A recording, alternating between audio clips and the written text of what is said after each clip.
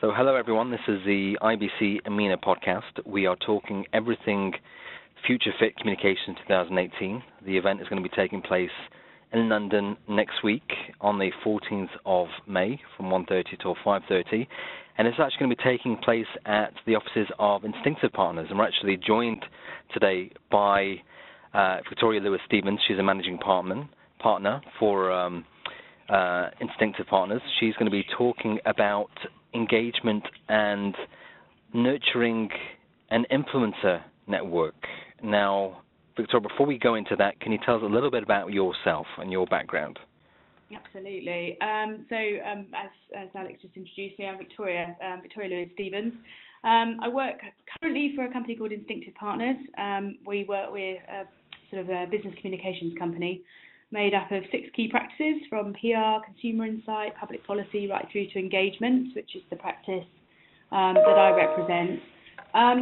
My personal background, I've worked in-house for organisations like HSBC, Wolseley, British Gas, and so I've got a real mixed sort of experience of sort of in-house and agency work, and I've been at Instinctive for just over 4 years actually. I've worked for Instinctive twice, and this is my second time back. Well, we love working with you. We had Eurocom at your office last year, and it's always good to get your insights. And this one is going to be focusing on this concept of the influencer network, particularly looking at the McKinsey snowball model. Can you tell us a little bit more about the model and what you're going to be talking about actually on the day?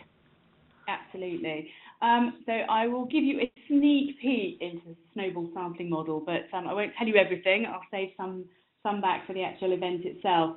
But essentially, one of the challenges we've sort of found that we've got in many of our clients at the moment is actually change is coming at organisations really fast, and driving change initiatives through businesses is becoming increasingly challenging. So one of the things that we have started to do with a lot of our clients is help them to identify the influencers within their businesses. So most organisations have got champions networks in place, but these aren't necessarily the sort of the manager-nominated individuals. These are sort of peer-nominated individuals who are genuine influencers across the organisation.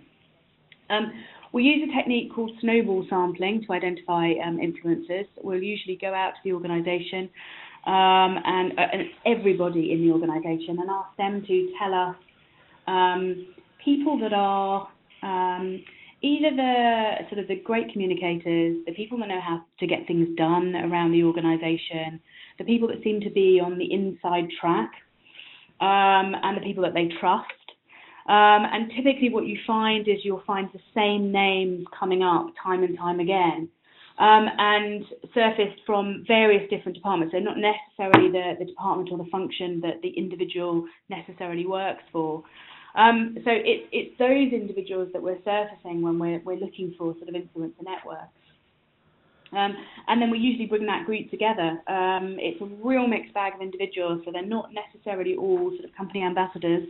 It's a real kind of mixed group of people who are either completely bought into where a business is going or have got some, concerns around things, and then some genuine ambassadors, so a genuine representative slice across the business in terms of attitude, mindset, but also hierarchy.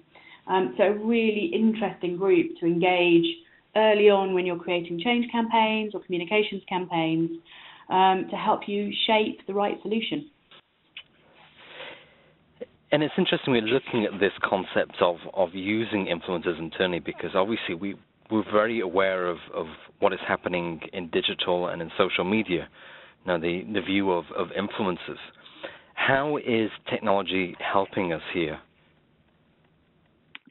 Technology plays a huge part. I don't think it's just within influencers. I mean, one, it plays a huge part in us being able to identify very quickly influencers, but also being able to engage them on an ongoing basis, where people choose to sort of share their voice. Obviously has a huge impact on their reach. So people that are typically influencers in organisations are typically using technology to reach out to people and communicate. So very often they are by coincidence in some respects, quite sort of digitally savvy.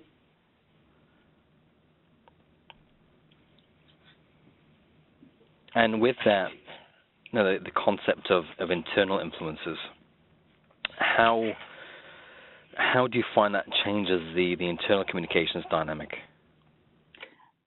It changes it considerably. So where we've worked, we've done two things with different clients actually. So sometimes we'll announce who the influencer community is and what their role is going to be, and whatever the project might be that we're working, whatever the initiative is. And sometimes they're a little bit more of a hidden group within a business. And I think, to be honest, the latter is the more effective, because what they're able to do then is keep our fingers on the pulse of what's going on, how things are going down, what are the barriers to success in terms of how we're communicating, what we're communicating, and how we're engaging people with whatever the initiative or the project might be that you're communicating. So I would say they're having a huge impact because they're road testing what we're doing and how we're doing it before it even kind of hits the audience, which means that, one, you've got ambassadors out there who are probably talking about the project that you're communicating and endorsing it. And secondly, you're probably more effective in terms of messaging and approach because you've got real, genuine insight and a steer from your audience before you actually even start the process of communication. Well, I'm not going to ask you too much more. I want to give it away. Apart from the only question I'm going to ask you is, how the weather is going to be next week. Is it going to be nice and sunny so we can have a beautiful event? I'm hoping that it's going to be as sunny as it has been this weekend. So I'll keep my fingers crossed for everybody. Well, I hope it stays that temperature. It's not as hot as in Dubai. With that, I want to thank you for being with us today, Victoria, and for the support that Instinctive Partners has shown to IBC, the community across Europe and in the UK. And I really look forward to hosting the event next week, or you hosting us even at the event. So thank you very much, and see you then. See you soon. Take care.